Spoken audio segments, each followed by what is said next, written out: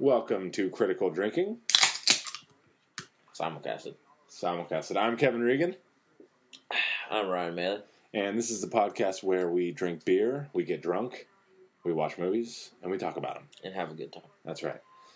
In this episode, we are going to talk about The New World, the Terrence Malick movie with Colin Farrell and Christian Bale. And Christopher Plummer. And Christopher Plummer, of course. We're going to talk about those, and then at the end, we are going to give our top 5 Christian Bale movies. And that's always the exciting part. But we'll get right into it. So first, we're going to give Ryan the floor, and he's going to talk about his thoughts about The New World. Well, first of all, we always plan this to be around a half an hour podcast. And I said that last time, but...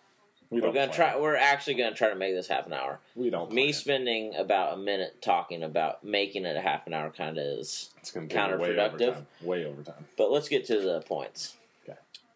New World has always been one of my top 10 favorite movies. Well, not always because it came out, in the 2000s, so it couldn't have been a top 10 movie in the 90s. But I really enjoyed this movie. This is the first time I saw it on Blu-ray. It was good on Blu-ray. It looked really good. It's great on Blu-ray.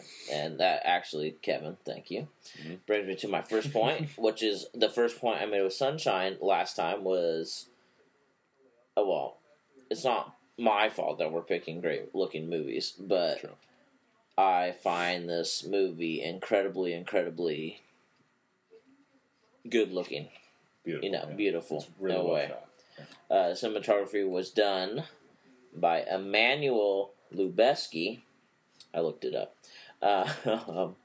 He also did cinematography for Sleepy Hollow. Which is like the opposite of this. Ollie, yes. All dark.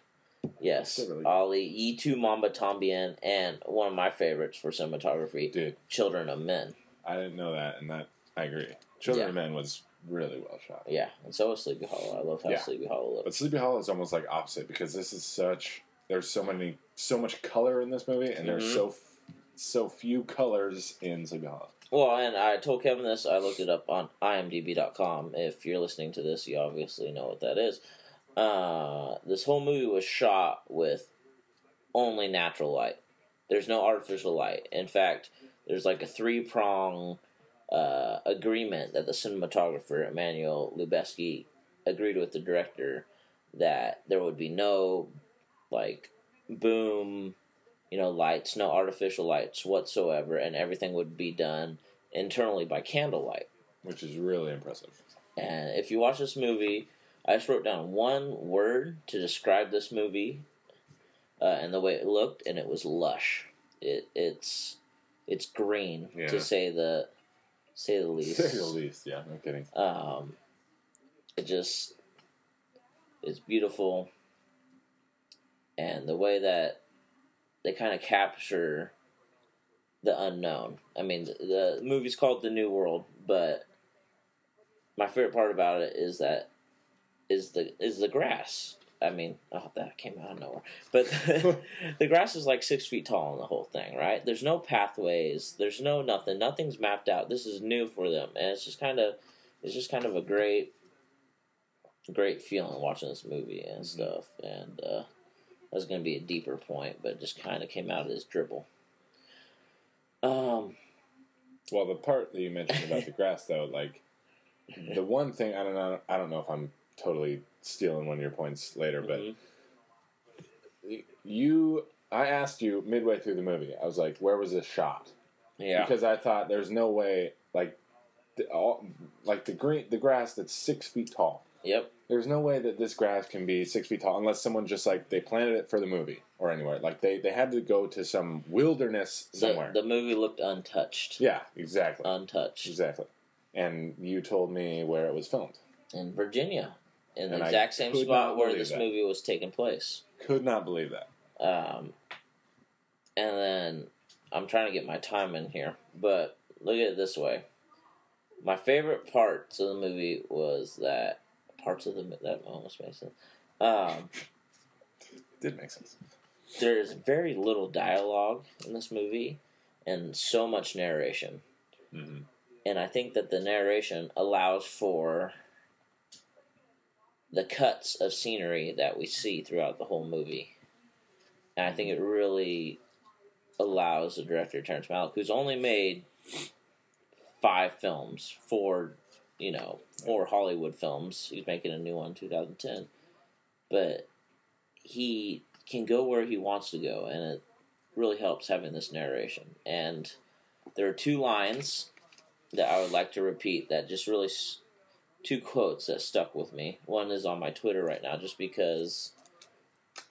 I don't know. It touched you. It made sense to me. And I'm someone that... This is one of my top 8 favorite movies. But... our youth is our strength.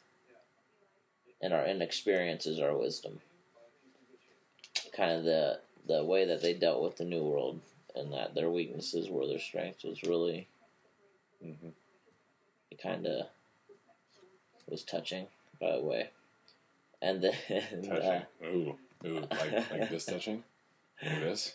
Hmm? This is a lesson for all you listeners out there. You should never let me start, because it ends like this. And we should never watch a 3-hour movie, because it involves a lot of beer.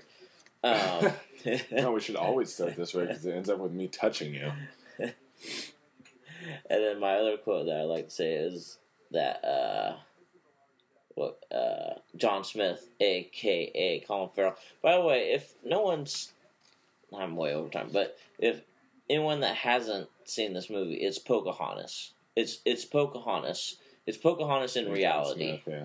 There's John Smith and there's Pocahontas, and then in real life, minus Pocahontas... the Disney-ish. Yeah. Pocahontas fell in love with John Smith, but John Smith left, and Pocahontas found someone else. But John Smith comes back, and he says... I thought it was a dream when I was with you, but turns out that it was the only thing that was the truth. And I thought that was a great line to end. Okay. That was the last line that I believe Colin Farrell says Yep. in the movie. And Who plays John Smith? We didn't give a synopsis of the movie, right. but we're going to count on you to do that. Well, it gives it, and that's the thing though. At the end, like expounding on what you're saying, is it gives right after that quote, it gives the impression that she just kind of walks off, and it's like, well, that's the end of him.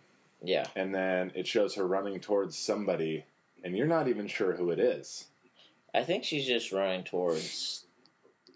But because she's dying at the end. yeah. Spoiler alert. Dude, but that was the most... Okay, I'll get into that. But at the end, like right after that, I got the impression that she was running towards someone, and you were supposed to be wondering which one of the 2 it was.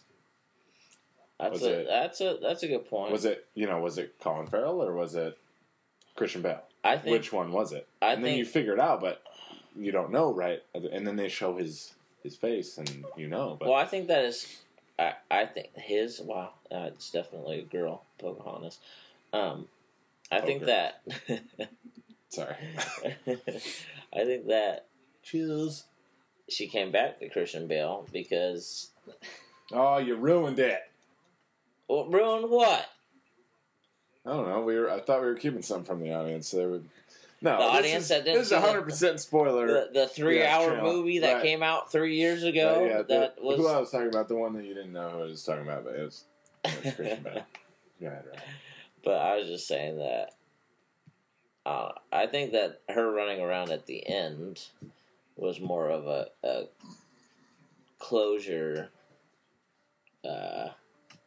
Yeah. The scene of that. That's how she began. Was that she was running around. She was being free. True. She was, but enjoying life, and that she had all these different situations. Okay. Did she know she was dying when she talked to Colin Farrell? No. And so then she runs to Christian Bale, hugs his arm, and then 2 seconds later in a bed dies. Done. Scene over. That's the dumbest fucking ending I've ever seen. It's not the dumbest ending I've ever seen, but that ending pissed me off because, and this is my turn now. So yeah, you're up. You're up. I'm 5 minutes past. So listen. I want to hear it. This movie, I agree with you on the fact that it was amazingly shot, and it looked really good. And I'll give the first hour an A+. I thought the setup and the fact that they used maybe 16 words in the entire first hour, and set up the entire movie. Like they use 0 words in the first 5 minutes. Yeah. Basically set the whole movie up. Yeah. And even though we know what's going to happen because it's it's a story that's been told over and over. Yep. It still sets up the implications of all this stuff in 5 minutes with using no dialogue. And I thought that was impressive. Then it gets into the dialogue, seldom, but it does. And then you get into that. But that ending, because, and one of the things that really frustrated me about this movie was the cuts. Mm-hmm. And the cuts were so abrupt, and I almost feel like they were just done because they couldn't figure out where to put that scene or what to do with that scene. They cut, and there's a difference. There's a difference between cutting for the purpose of, style and saying, okay, well, we jump. And I felt like there was some style in a lot of the cuts there. Like some of the hyper cuts, like it cut and then it jumped to like almost even 6 seconds later. But you would still feel like, okay, well, this is kind of a hectic sort of scene without any of the characters doing anything hectic. Like a Paul Greengrass type scene where you're just cutting around and nothing's really going on, but you feel like anxious almost. Then there were those scenes where you would cut from her hugging Christian Bale's arm to her dead in a bed. And that was just done. It's like a cop-out. It's like, come on. I understand. And one of the things that they did really well in the beginning, where I think at the very end they failed, is the voiceovers inferred so much. Mm-hmm. And the voice, I was telling Ryan during the movie, if you took the voiceovers out, you would lose half the inference in the movie. True. You just wouldn't understand half of it because they use a lot of the voiceovers as kind of bridges, which is a good tool. It's a bridge, and like I said before, is that it allows the director to do... Right. It allows the director and the cinematographer, who I think played just as big of a role in this movie as... That's true. The director. Obviously, not in the way that the movie was formed, but... Mm-hmm. In the effect it has on the viewer, is that when someone's doing a narrative, a self-narrative, they don't need to sit there and show the actors talking about, what's going on. And it allows so much to go on. But no, that's true. But, there's a difference between the director saying, this narrative, like it would be a waste of everyone's time to go through this 5 minutes of story. You can shut up for 2 seconds so I can do this. Well, you can shut up then for this. I'll shut up for that. All right. But there's a difference between because voiceover... My laugh registered pretty big on that, by the way. Voiceover is used most of the time to, span time. Mm-hmm. It's just like it's over a kind of a montage of like, okay, well, 7 days passed, a week passed, a year passed, whatever it is. Voiceover is kind of like that bridge to explain things. And I thought the voiceover here was used well until the last bit because then it voiced over her entire death. And maybe that wasn't a huge point of the movie. Maybe it didn't matter in the movie. Maybe it didn't matter. Because, the whole movie was about her and Colin Farrell. And, honestly, one of the impressions that I got, like almost all the way through the movie, was that this movie is a story about never forgetting the first person you ever loved. Yeah. And that, basically that's what it would have been. But it was so much more than that because, and if you'll let me, before you attack whatever I just said. We're in argumentative time now. You stole my time. Give me some time. Well, we're in argumentative time. We're arguing right. Argumenting. We are arguing. We're arguing. Hold those 4 points up. I only remember 3. Hold those 3 points up then, because I want to make some other totally random points. I like points. Number 1, the first, in the beginning, the Indian, the kind of the lead savage that comes and greets them. Yeah. Awesome in Apocalypto. Have you ever seen Apocalypto? Yeah, it's dude. He's awesome. Yeah. He's the same guy, but he's so much more badass.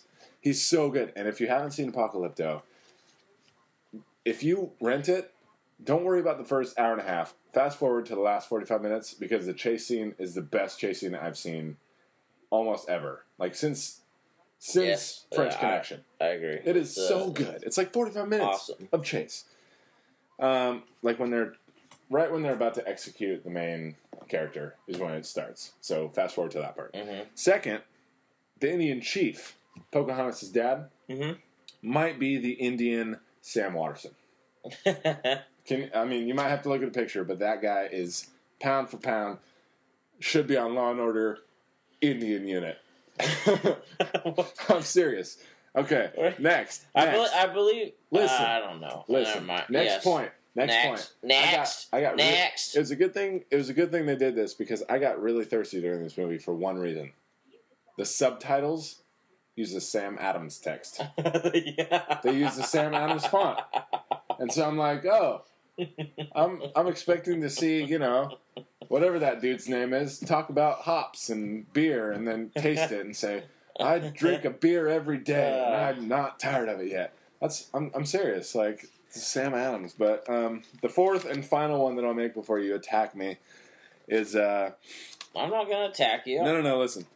I have a list. Agree. I have a list of things that frustrated me about this movie, and there's a lot that frustrated me. And granted, we watched the extended cut, but Ryan says there's only maybe 20 minutes. It's extended by that some kid tried to drown or something. Yeah, maybe 20 minutes of footage that may not even matter because if they would matter, they'd have been in the original. Yeah. But the first is the cuts, which I've talked about. The cuts just. A lot of them made no sense to me. A lot of them, I don't know who the editor was, and I'm not sure if it was the editor or if it was the direction or if it was the story that, made it. But some of the cuts just frustrated me because they took me nowhere. What do you mean? But what do you mean by the cut? Do you mean when people were having their narrative and all of a sudden it's person standing looking at the sky and that. Yeah, well, yes, that. Yeah. But more often than that.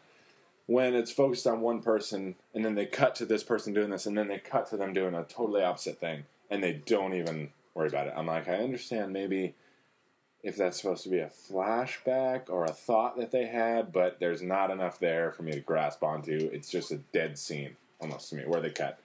And I think that half the cuts work because it's shot so beautifully. Mm-hmm. That there's so many scenes in there that if you would have taken that scene and you would have made it, if you would have shot it with, it's not, it doesn't look any good, and it's just this random scene, it would have been crap. But because it looks so good, because honestly, the movie looks so good and it was so pretty, you had something to grab onto already, and then the little bit of meaning in that scene that you're supposed to get in that scene came across. Because you could accept that it's this scene, you'd pay attention because it was so, it looks so good. The only other point I have that frustrated me was, it's kind of related to the cuts, is the idea of real time versus elapsed time. And they used real time, like you said during the movie. They used the first hour and a half was real time, speed. And it was really good. And I thought everything about it, and there were still those edits in there, whereas it elapsed a little bit of time just to show the action, what happened next. Yeah. And then the last hour and a half. There was a lot, 9 years took place in the last hour and a half. And there were some times where you weren't sure what happened. You're like, was that baby just there? And then 2 seconds later, that baby is 6 years old? And it just it had long hair. Yeah, it didn't. And it was walking. It didn't bridge the gap for me. It might have been 5.5. I mean, that's... So I'll well, we got a minute and a half left in response, and these are the points I'd like to yell make. At you for so much longer than a minute and a half. I got a couple more points after you're done. What I'd like to say is that that's a bad way to put it. You just wasted 20 seconds saying what you'd like to say. I agree with you totally in that. No, you don't. Even though this is one of my favorite movies, top 10 favorite movies, by the way, fellow listeners, that this is a very, to me, strikes hard at the beginning and the end. Yeah, I think it very much lags in the middle. Yeah, well, but it can't. I mean, how can it help that? But then again, the whole movie is it's a lagging movie. It's not exactly an action movie. Yeah, but it's not slow an action for a reason. It's slow for a reason. I think that because you have a timer on your DVD that we watched. Yeah. The first minute. Wow. The first minute went great. See it for the first minute and then turn it off. Yeah. The first hour and 20 minutes just flew. Yeah, flew, like, flew. And to me, the middle... we're getting there. Go tell All right, here we go. The middle part really lagged for me. The end I love. I love the end. I love the end. And part of the ending that I love is that, and Kevin, this is a response to you, okay, compared to other people on the panel, right, is that I was never confused by it.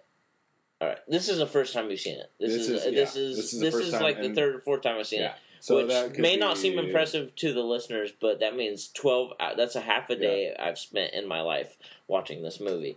That's true. Is the ending was that, to me, was she had a choice to make. Am I going with John Smith or am I going with Christian Bale? It's Rolf is his name, but am I going with Colin Farrell or am I going with John? Right. Yeah. And then John Smith. She responds with loyalty and goes towards Christian Bale. And that's the last scene to me for the movie.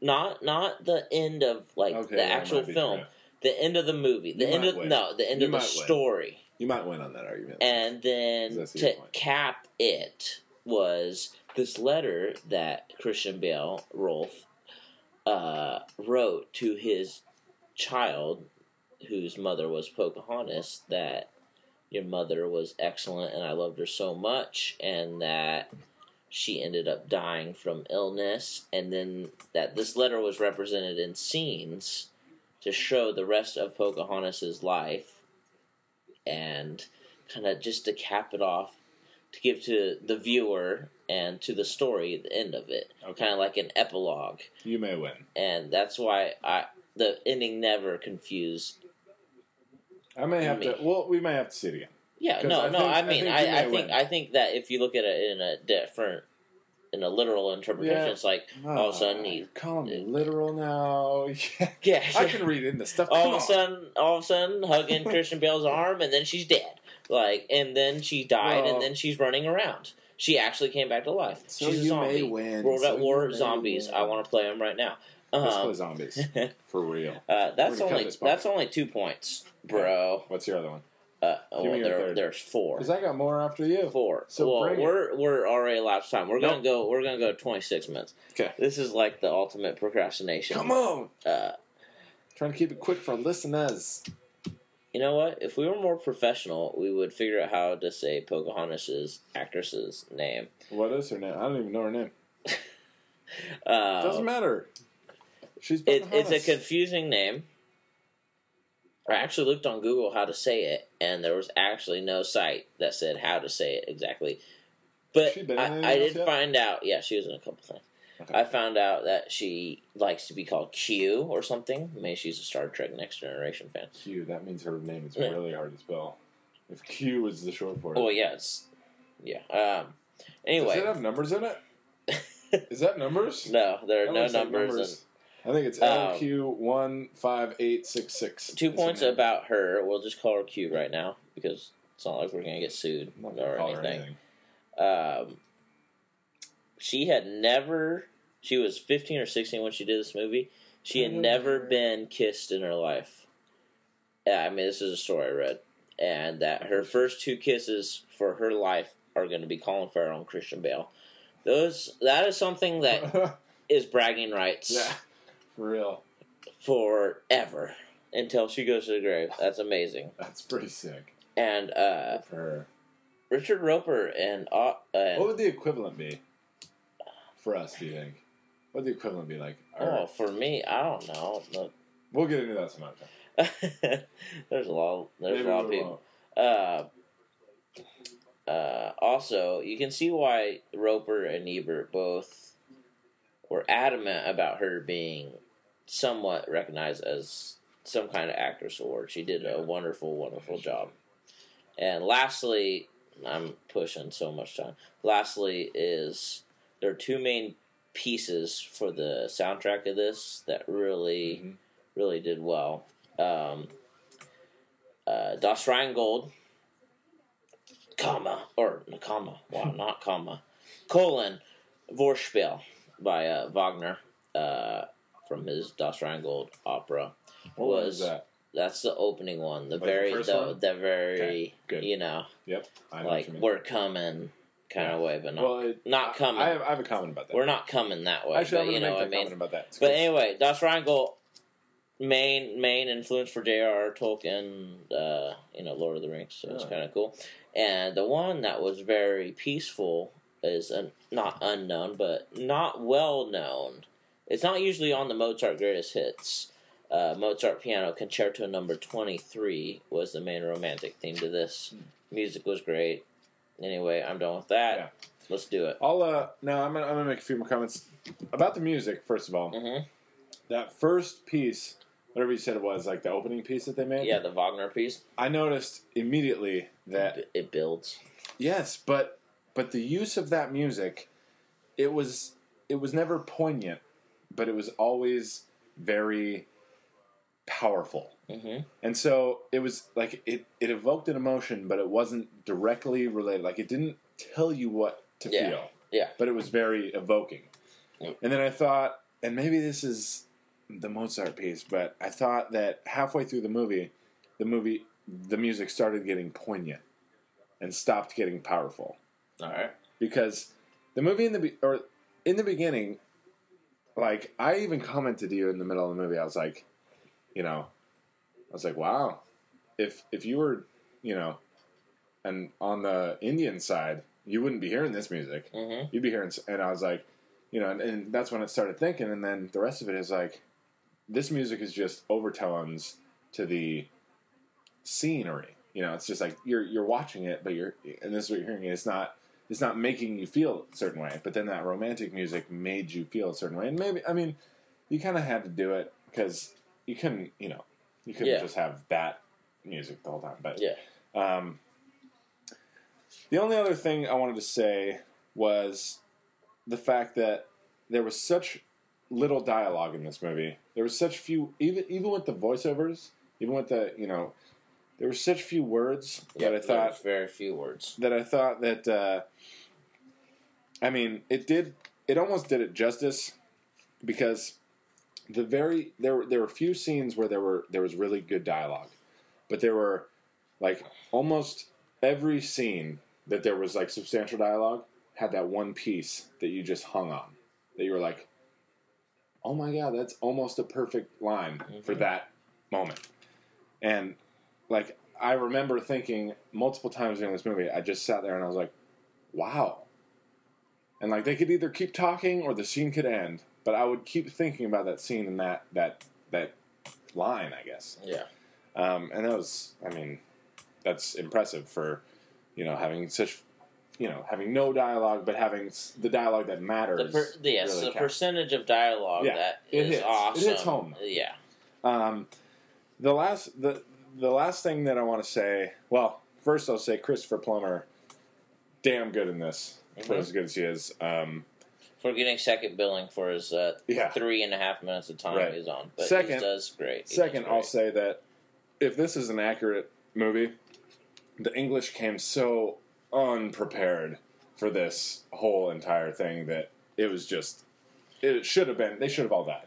Well, I think that one at the beginning was a good, when they show up and they're like, oh shit! There's so much clams. I can't even walk in the water because it's so thick. Because there's so much fish. Yeah. That's what she said. The thick part. Well, I think it was an unpreparedness. But if that's accurate, they came so unprepared that they should have all been killed. But that's one of my favorite parts about the movie. Oh, I'm sorry. No, go. One of my favorite parts about the movie is that it's all unknown. You can't be unprepared when you don't know anything of what's coming. Yes, but you can be prepared to be out a while. And if you're going to eventually settle somewhere, you got to be prepared to settle and set up shop and say, and maybe they were relying on the clams or the fish or whatever they were relying on, but clamfish. They did a shit job. Second thing I wanted to say before I make my last point is that the beginning scene is a lot of underwater nakedness. Oh, the ripple effect. The ripple butt. and this is a quote throughout the whole movie that isn't ever in the movie. Ripple butt that we used. But I'm just going to let you guys know on a little secret. A little behind. But what are you going to let us know? A little behind the scenes secret. My partner in crime over here, Ryan, you should have seen his face when that ripple butt was going on. He was halfway between flabbergasted and totally enjoying himself. He was like, because he had never, I mean, first of all, it's in Blu-ray, so you can see it. Well, how many people? Second of all, let me embarrass you a little bit. Not really. But second of all, I'm blushing. Radio. Second of all, you even said, I hadn't paid attention. I don't remember ever seeing that scene. Yeah. That could have been a deleted scene. And that could have been the greatest scene they ever deleted. Well, let's be honest. There's not a lot of swimming going on in Hollywood right now. And I didn't know that it resulted in the upward ripple effect. It was more of an amazement, not a... That's true. I mean, it could have been an attraction. My last point, and this is a serious point, is that this being my first time seeing this movie, I thought the first hour and a half was great, and I was totally engulfed. The second, and this happens in almost every movie that's like this, is that the second act kind of drags because it's more or less day-to-day stuff. But the heartbreak that you feel at the end of the movie when Colin Farrell and Pocahontas meet and talk. Rebecca. Right. Because she's been through all this. I mean, essentially, years have elapsed since they've seen each other. She has married Christian Bale. She is faithful to Christian Bale. She loves Christian Bale. You know, that's one of those lines that you loved. Was that you don't love me now, but someday you will. Yeah, someday you will. And that happened. That came to fruition when that happened. But I think that's, like, there was so much heartbreak in that scene that immediately it made me think, wow, the beginning of the movie must have really been good to make you feel that long ago.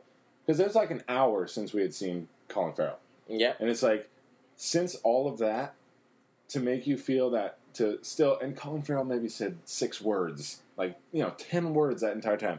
And you're like, and you felt the heartbreak between both of them. And then she ran off to meet Christian Bale. But it's like, the beginning of the movie really must have been It's one of the rare times that the length of the movie actually helps the cause of the movie. Amazing point. Amazing point. I never actually felt, even though it's one of my favorite movies, I never felt that Rebecca / Pocahontas. You go first. Pause. On point 2, Rebecca or Pocahontas. I never felt the love that, or the attraction, the feelings that they had until the last scene. Yeah. But you spend an hour of this movie with it, and then all of a sudden Colin Farrell shows up with, half an hour left in the movie. Not exactly at the end scene, but exploring himself, and you're like... Well, it pretty much ends the movie, though. Yeah. Holy shit. Pretty much ends the movie. Oh, yeah, this guy. It's he's Sean the main. Smith. Yeah, he's the main point of the first, 50% of this movie. Who the hell is this? Oh, I remember him from an hour ago. Yeah. It uses time well. Okay. But, all right, let's... So here's the last part. Yeah, and... We're going to give this movie, and you don't know about this, we're going to give this movie a rating. A rating? Oh, I am not prepared. 1 to 10. Mm-hmm. And I'm going to go first. We're going to give this movie a rating. I'm going to give, and you can use halves, because I'm going to, so I made that rule. We're going to give this movie, well, we're not. I'm going to give this movie a 7.5, because I think it's a really good movie. It's well shot. It's well directed. I just think, and maybe I need to see it again, and it'll move up in the rankings. But I just think that it was kind of one of those movies that there's too much wrong with it that I couldn't love it. Yep. It prevented me from loving it. Yeah. Well, so now you. Well, it's giving a 7.5 to a movie that's 3 hours long without any particular action scenes that are. Actually. I think that's great. I would never defend this movie as more than that. I'm going to give it a 9 because it's one of my favorites. I think that I love the look of it. In fact, one of my favorite parts of the movie just happened this time, which wasn't anything to do with the movie, was me trying to tell Kevin that I love the way that they made fire look in this movie. Yeah. And Kevin thought, this is just a different personality. Kevin thought the way that fire is represented. That's what I initially thought. I meant the way that fire actually looked on the screen. Like, it's the best I've ever seen fire look on. Yeah, in the lens of the camera. Yeah. It's not like there's not a ton of fire, but there's scenes where they use it as it just looks awesome. Yeah, I agree. I just enjoy this movie very much for the way it looks. It's my kind of cinematography. It's green. I love the river shots. I love how it looks like you're floating on the river all the time or on the water, and I enjoy the love story. And it's because ridiculous that it's Virginia. Yeah, that is ridiculous. You told me it was Virginia. I said bullshit. And I think it makes you feel like, I don't know. The first half of the movie makes you feel like, it's like love. You know what I mean? Yeah, it's like totally. Both those people don't necessarily want to love each other right away. Totally. But you just kind of feel that it's real. Yeah. That's it for that. Right. We're 15 minutes past where we want to go, but we don't care because this is we critically drink. That's right. This is what happens when you get drunkards talking about movies. And it's a 3-hour movie, so there's a lot of beer in that. There was. So now top 5 time. Top 5 time. So, given that Christian Bale was in this movie less than Colin Farrell, and Colin Farrell hasn't been in any good movies, well, besides this one. Hey, sorry. Besides The Recruit, he cried over The Recruit too in the movie. That's right. Inside. There's a random scene where it just cuts to Colin Farrell crying, and it's because they told him that The Recruit 2 would never happen. Yeah. Bridget Monahan was apparently busy with other things, looking like someone in X-Men. I don't know what's going on. But we're gonna go Famke Jensen. That's it. Right. We're gonna go with top 5 Christian Bale movies that he was in that he made good. Right. Just as we did Kevin Spacey last week. It's not necessarily the highest rated or the best movies that Christian Bale happened to be in. Because The New World would have been number 1 on my list, but I can't say because he added some locks to this movie. That's true. He added some very wavy sexual locks. He did. Herbal Essence made a movie. This could have been it. Right. But we're going to give top 5 Christian Bale movies that the movie was better because Christian Bale was in it. That's true. So just like, Kevin Spacey last week, it's not necessarily that the movie itself is better. It's better because Christian Bale was in it. Yeah. So, who's going to start? Shall I start? Yeah, you start. Okay. I got to get to my page, and then you can start. So I'm going to start. Remember, we had some confusion with the last time. You go 5. I go 5. I go 4. Right. You go 4. Right. There we go. And this is for a particular listener. We have a lot, but I'm an aficionado of such things. Ooh. Not aficionado, apparently. Anyways. A few beers happened last time, so. My number 5. My number 5 is 3:10 to Yuma. And I think this movie, I love, first of all, I love this movie, but we're not talking about the movie. That's such a good movie. We're talking about Christian Bale, with the movie. And so I think that in this movie, Christian Bale is on the verge of playing that standard Christian Bale guy. Yeah. Where he's played almost, every movie you see with Christian Bale that wasn't critically acclaimed, he kind of plays that not great Christian Bale guy. And so he's on the verge of playing that guy, but he didn't. And I think most of it was saved by the fact that he was playing off of Russell Crowe, who I think is the greatest actor of our time.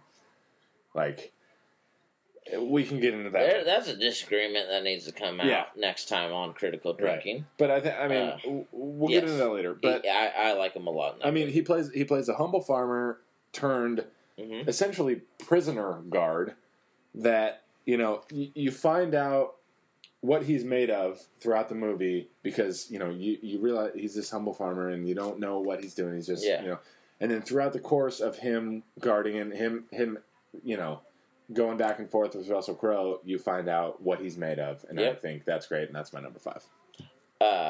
As for that movie, I think Ben Foster was the best part of that. I love that guy. True. He did great in that movie. Factual. Factual comment. My number 5 is Batman Begins. It's a great one. It's pretty good. I know, it kind of came out of nowhere as a number 5. Might be hearing a little bit more about that one. Really enjoyed that movie. Re-energized the whole franchise. I thought it was excellent. Best movie of the franchise, in my opinion. Oh. Didn't re-energize. It gave first life. Dude, I love Batman Returns. Okay. Well, I mean... I love Batman Forever, because Arnold's the greatest actor of all time, but... I believe that was Batman and Robin. Batman Forever was Mr. Clueless. Jim Carrey and Tommy Jones. A lot of question marks. That's what you hear they're talking about bringing the Riddler back? They should, because he's an awesome Batman character. It should be Jim Carrey, because he was awesome in it. He's awesome. If he wasn't wearing suits with question marks all over it. That's true. Go ahead. Comically, it's great. Number 5 is Batman Begins. I love it. I think that Christian Bale showed that he was a great Batman in that. I think that Christopher Nolan, though, was the one that showed that Batman could be a serious franchise again. So that's why it's just number 5 on my list. Agreed.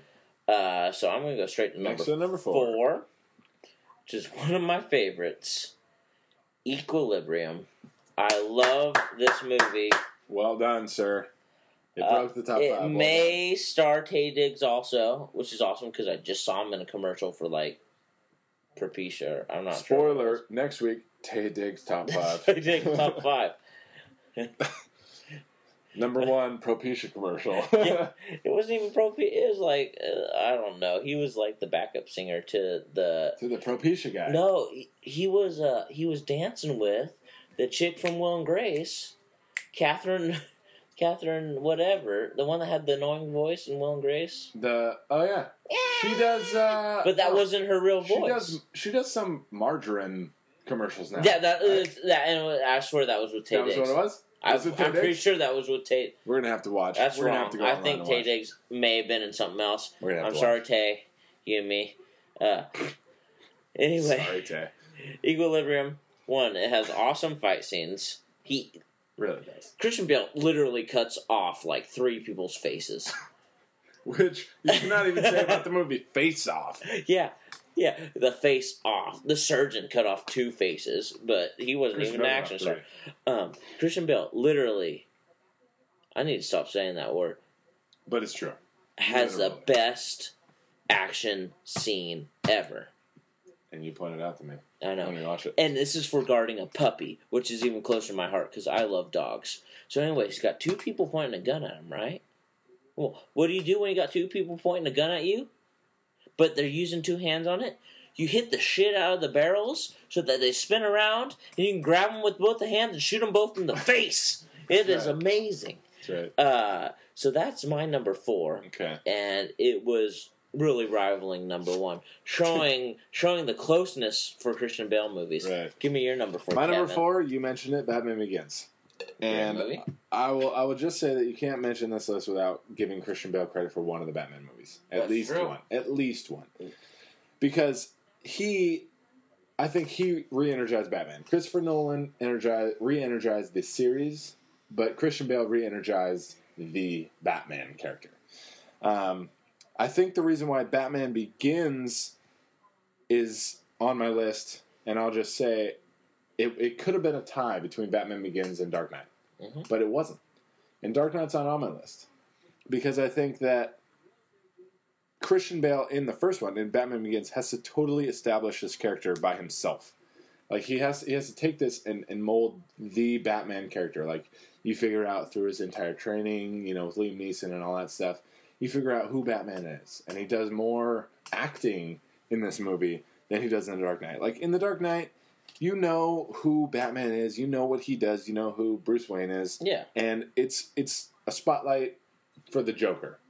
And it's a spotlight for the new Two-Face. Yeah. It's Batman honestly does what Batman does, but you know him because he's great in the first one.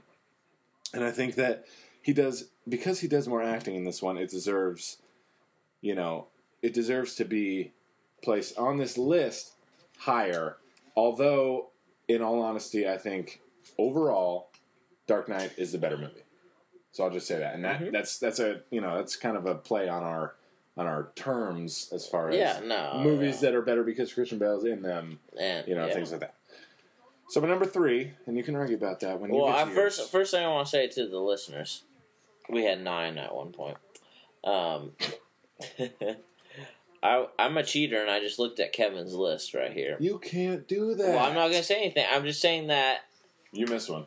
This is no. I didn't miss 7 this time, but you actually wrote 7. This is it's going to be fun. Okay. Go ahead, Kevin. Okay. Sorry. My number 3, American Psycho. If anyone has ever seen this movie, you know that Christian Bale is out of his mind. Great in this movie. I think that Christian Bale is up there in this movie with one of the top 5 greatest maniacal killers in movie history. And that may be saying a lot because there's the Kaiser Soze that we talked about last week in Usual Suspects, who was just maniacal because he could play everyone so well. And he could limp well. That's true.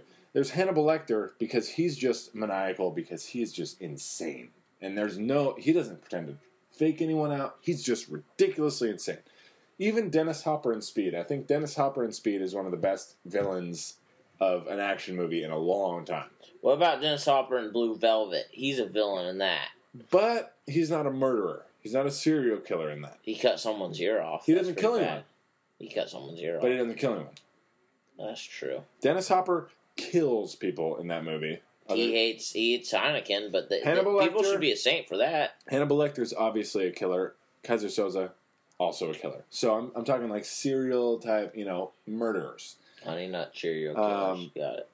But I think his incredibly stiff and awkward character that he portrays in the beginning, that he's trying to protect this insane, crazy murderer underneath, is just like the way the tension is between those two characters, like his real life where he's trying to, play this businessman where he's really successful and he's really smooth.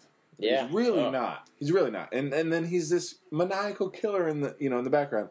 I think as we watch him struggle, between his businessman guy and then, which is a total lie, and then his private life as a serial killer, I think that's incredibly intense, and you couldn't have bought into that unless Christian Bale was amazing in that role. Now you're number 3.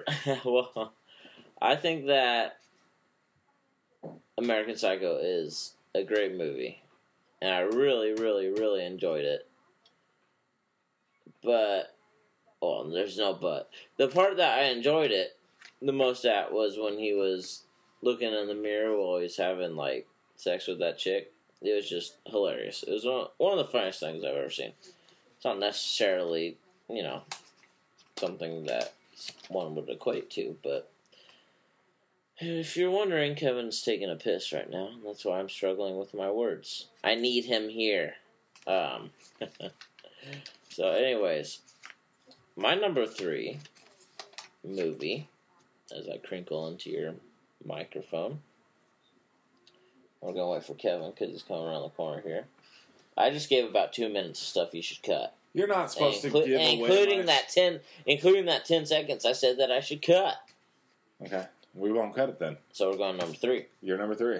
We're not going to cut that, by the way. Number 3? Okay, you're number 3. We're not going to cut it. What's your number 3? Let me see. The Prestige. Go for it. Love The Prestige. Love The Prestige. Give me your spiel on it. Prove me why that should have been on my top 5. Oh, one, it's a Christopher Nolan movie, and Christopher Nolan hasn't made a bad movie yet. Let's be honest. We will agree on that. Hands down. I love this movie. And I really love Hugh Jackman. As many crappy roles as he has taken, I will still stand by Kate and Leopold being actually somewhat entertaining. Shh. It starred Hugh Jackman and Lee Schreiber. That's 2 good ones, right? You're digging your own grave on that one. But I love Hugh Jackman. Yeah. And actually, I felt more for Hugh Jackman in this movie. Yeah. Like, he was like I want to be a good trickster. Now there's the ultimate sacrifice. Ultimate sacrifice of too many ultimates. Too many ultimates that Tesla's machine can create anything in the world, and your decision is to create yourself and kill yourself in the thing. You know what else that machine could create? Gold. What was and money. Yeah. Anyway, we're talking about the faults of it. Well, Christian Bale wasn't. He's good at having a twin that could cut his fingers off. Yeah, you're right. But I was talking about Hugh Jackman. It's like I want to create myself, but even though this machine could create trillions of dollars for me, don't worry about it. I thought Christian Bale was good in this. He was the good guy, and he did well. The first time I saw this, I never quite thought, well, that cross out happened. Which means it's number 2. Crap, I missed one. I never got that the other guy being like the twin was like the twist. Right. Like I just right away you saw it and you go, oh, that's the guy with the mustache. Yeah. Sorry if you haven't seen The Prestige. Yeah, you should. I thought the whole movie was great, including that, but it was not a surprise. Right. So I go to number 2. You're number 2. This was actually my number 4, but I missed it. So we should always talk about missing things like 7. Empire of the Sun. A great movie that I really, really enjoyed. It's one of Christian Bale's first movies. I believe he was 12, 13, 14, right in there. Yeah, he was young. Directed by Steven Spielberg. It's about him getting capped. He lives in China. He's an English.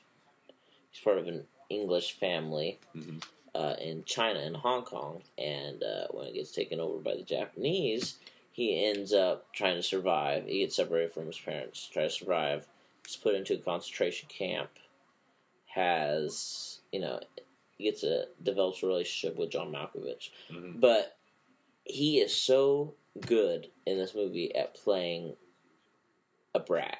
Like a selfish, wealthy brat. I don't like him in this movie, but the fact that I hate him means that he's doing a good job. Yeah. So it was number 4 on my list. Well, now it's number 2. Take it. Okay, my number 2 is Rescue Dawn. This is a Werner Herzog movie that was based on a movie that Werner Herzog actually did earlier called what's his name? Something Goes Down. Digby Goes Down or something. Yeah, I think it's something like that. But he made it into not Digby Goes Down. That's different. Right. But he called it. He turned it into like a Hollywood movie. Yeah. And he cast Christian Bale, and then he also cast Steve Zahn, which to most of us at that point would have been like, why the hell? Wait, Steve Zahn? He played bass in That Thing You Do. He played rhythm. He played that, and then he also was in the movie with Saving Silverman. Saving Silverman, yeah, and he was hilarious. Lee Ermey. Right. Oh yeah, that guy's great. But R. Lee Ermey, Full Metal Jacket 5 times. We'll do it later. But the reason why this is my number 2 is because I think Werner Herzog should get credit for getting maybe Christian Bale's best acting in any movie. It would have been, I mean, honestly, it would have been total crap if Christian Bale turned in a bad performance. Like, if he would have been, something like where, I just don't buy that this guy is a fugitive, or not a fugitive, but a POW, and, is stuck in there for, months, and knows he's going to be stuck in there for months, and is developing some sort of escape plan. If you didn't buy that, the movie sucked. But because of Christian Bale, and because Steve Zahn was really good at it too, I think that this movie captured some of Christian Bale's best acting because he was so not what he always is. And that's my number 2. My number 1 is Harsh Times. And this might that's what I was saying. There's this might be a little weird because harsh. Harsh Times wasn't a great movie, and it was not well received by critics. And honestly, when I saw the trailer, I immediately said, "This is Training Day 2." This is from the director of Training Day. I haven't seen it, listeners. By the way, this looks like Training Day. This is Training Day. So I was in I was actually honestly in a hotel watching TV the first time I saw this movie, and I picked it up right at the beginning. And I was like, "Oh, Harsh Times! I've never seen that. Let me just see what it's like." And so I started watching it, and the credits rolled, and I was like, what happened? Because I think that maybe it's that I totally wrote it off, is the fact that I loved it so much. But I think when I finally watched it, Christian Bale is the best that he has ever been. I mean, Denzel, as the guy in Training Day, is good. But you've seen Denzel kind of act like that. You just haven't seen him cuss as much. Christian Bale has never been that guy, where he is that desperate, and he, if you've seen the movie, you know what I'm talking about. He's kind of it's just a story, basically, of two guys. Christian Bale is trying to get into the military, and he really wants, this is really a goal in his life, but his personal life is getting in the way that, he's basically kind of a gangbanger. So he's he's getting in the way of everything. He's getting caught up in stuff, which is preventing him from getting in the military.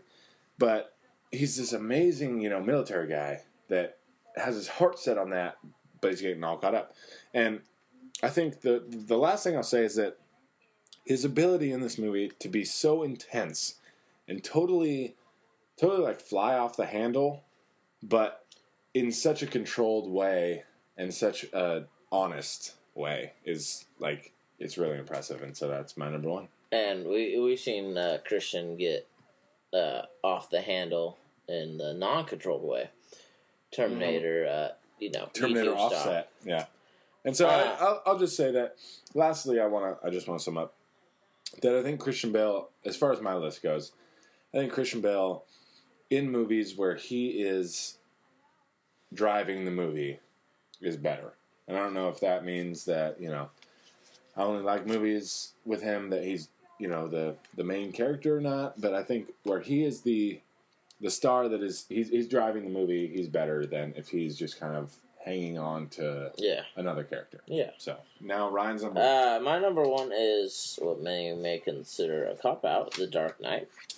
My number one would have been The New World, but we decided that this has to be movies that Christian Bale made. Yeah.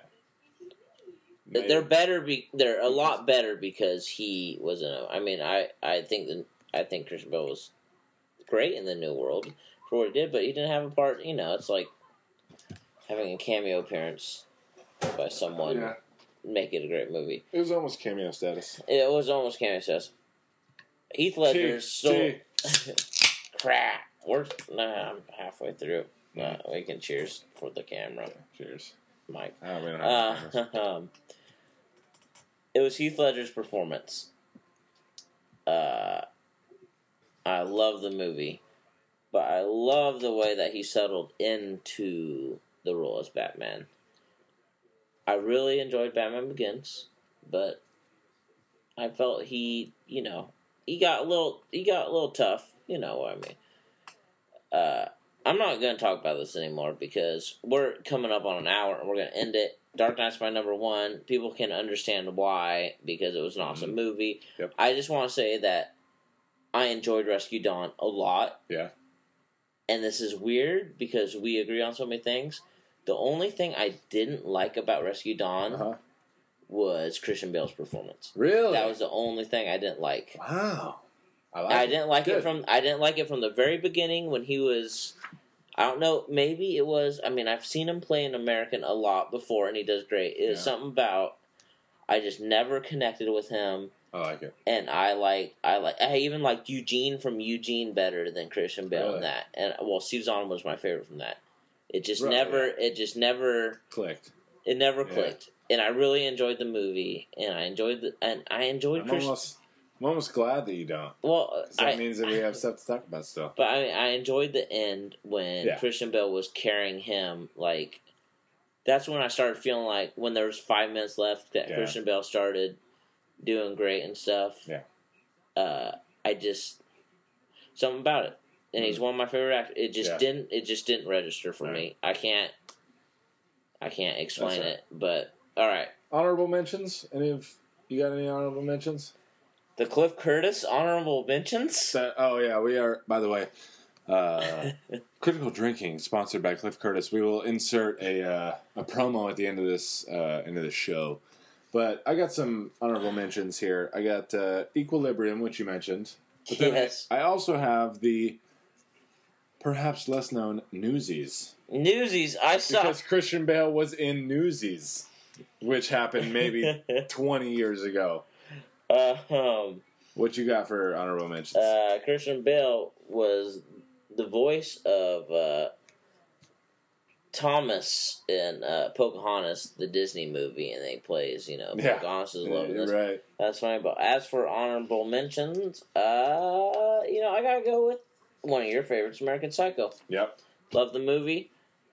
Love the scene that I talked about when Kevin was taking a piss, where he's just looking at himself doing the prostitutes. Yep. Made me laugh every time. Yeah. Thought the whole thing was good. Yeah. All right, and I also enjoyed Public Enemies, and these are honorable mentions that weren't thought about. So there we go. Just past 1 minute, past 1 hour. Critical Drinking. Right. We're done. We're going to cut this in half next time, but we just cut it by 45 minutes. That's a good improvement. So we're going to cheers and drink. Boom. Thanks for listening. See you later. Boom.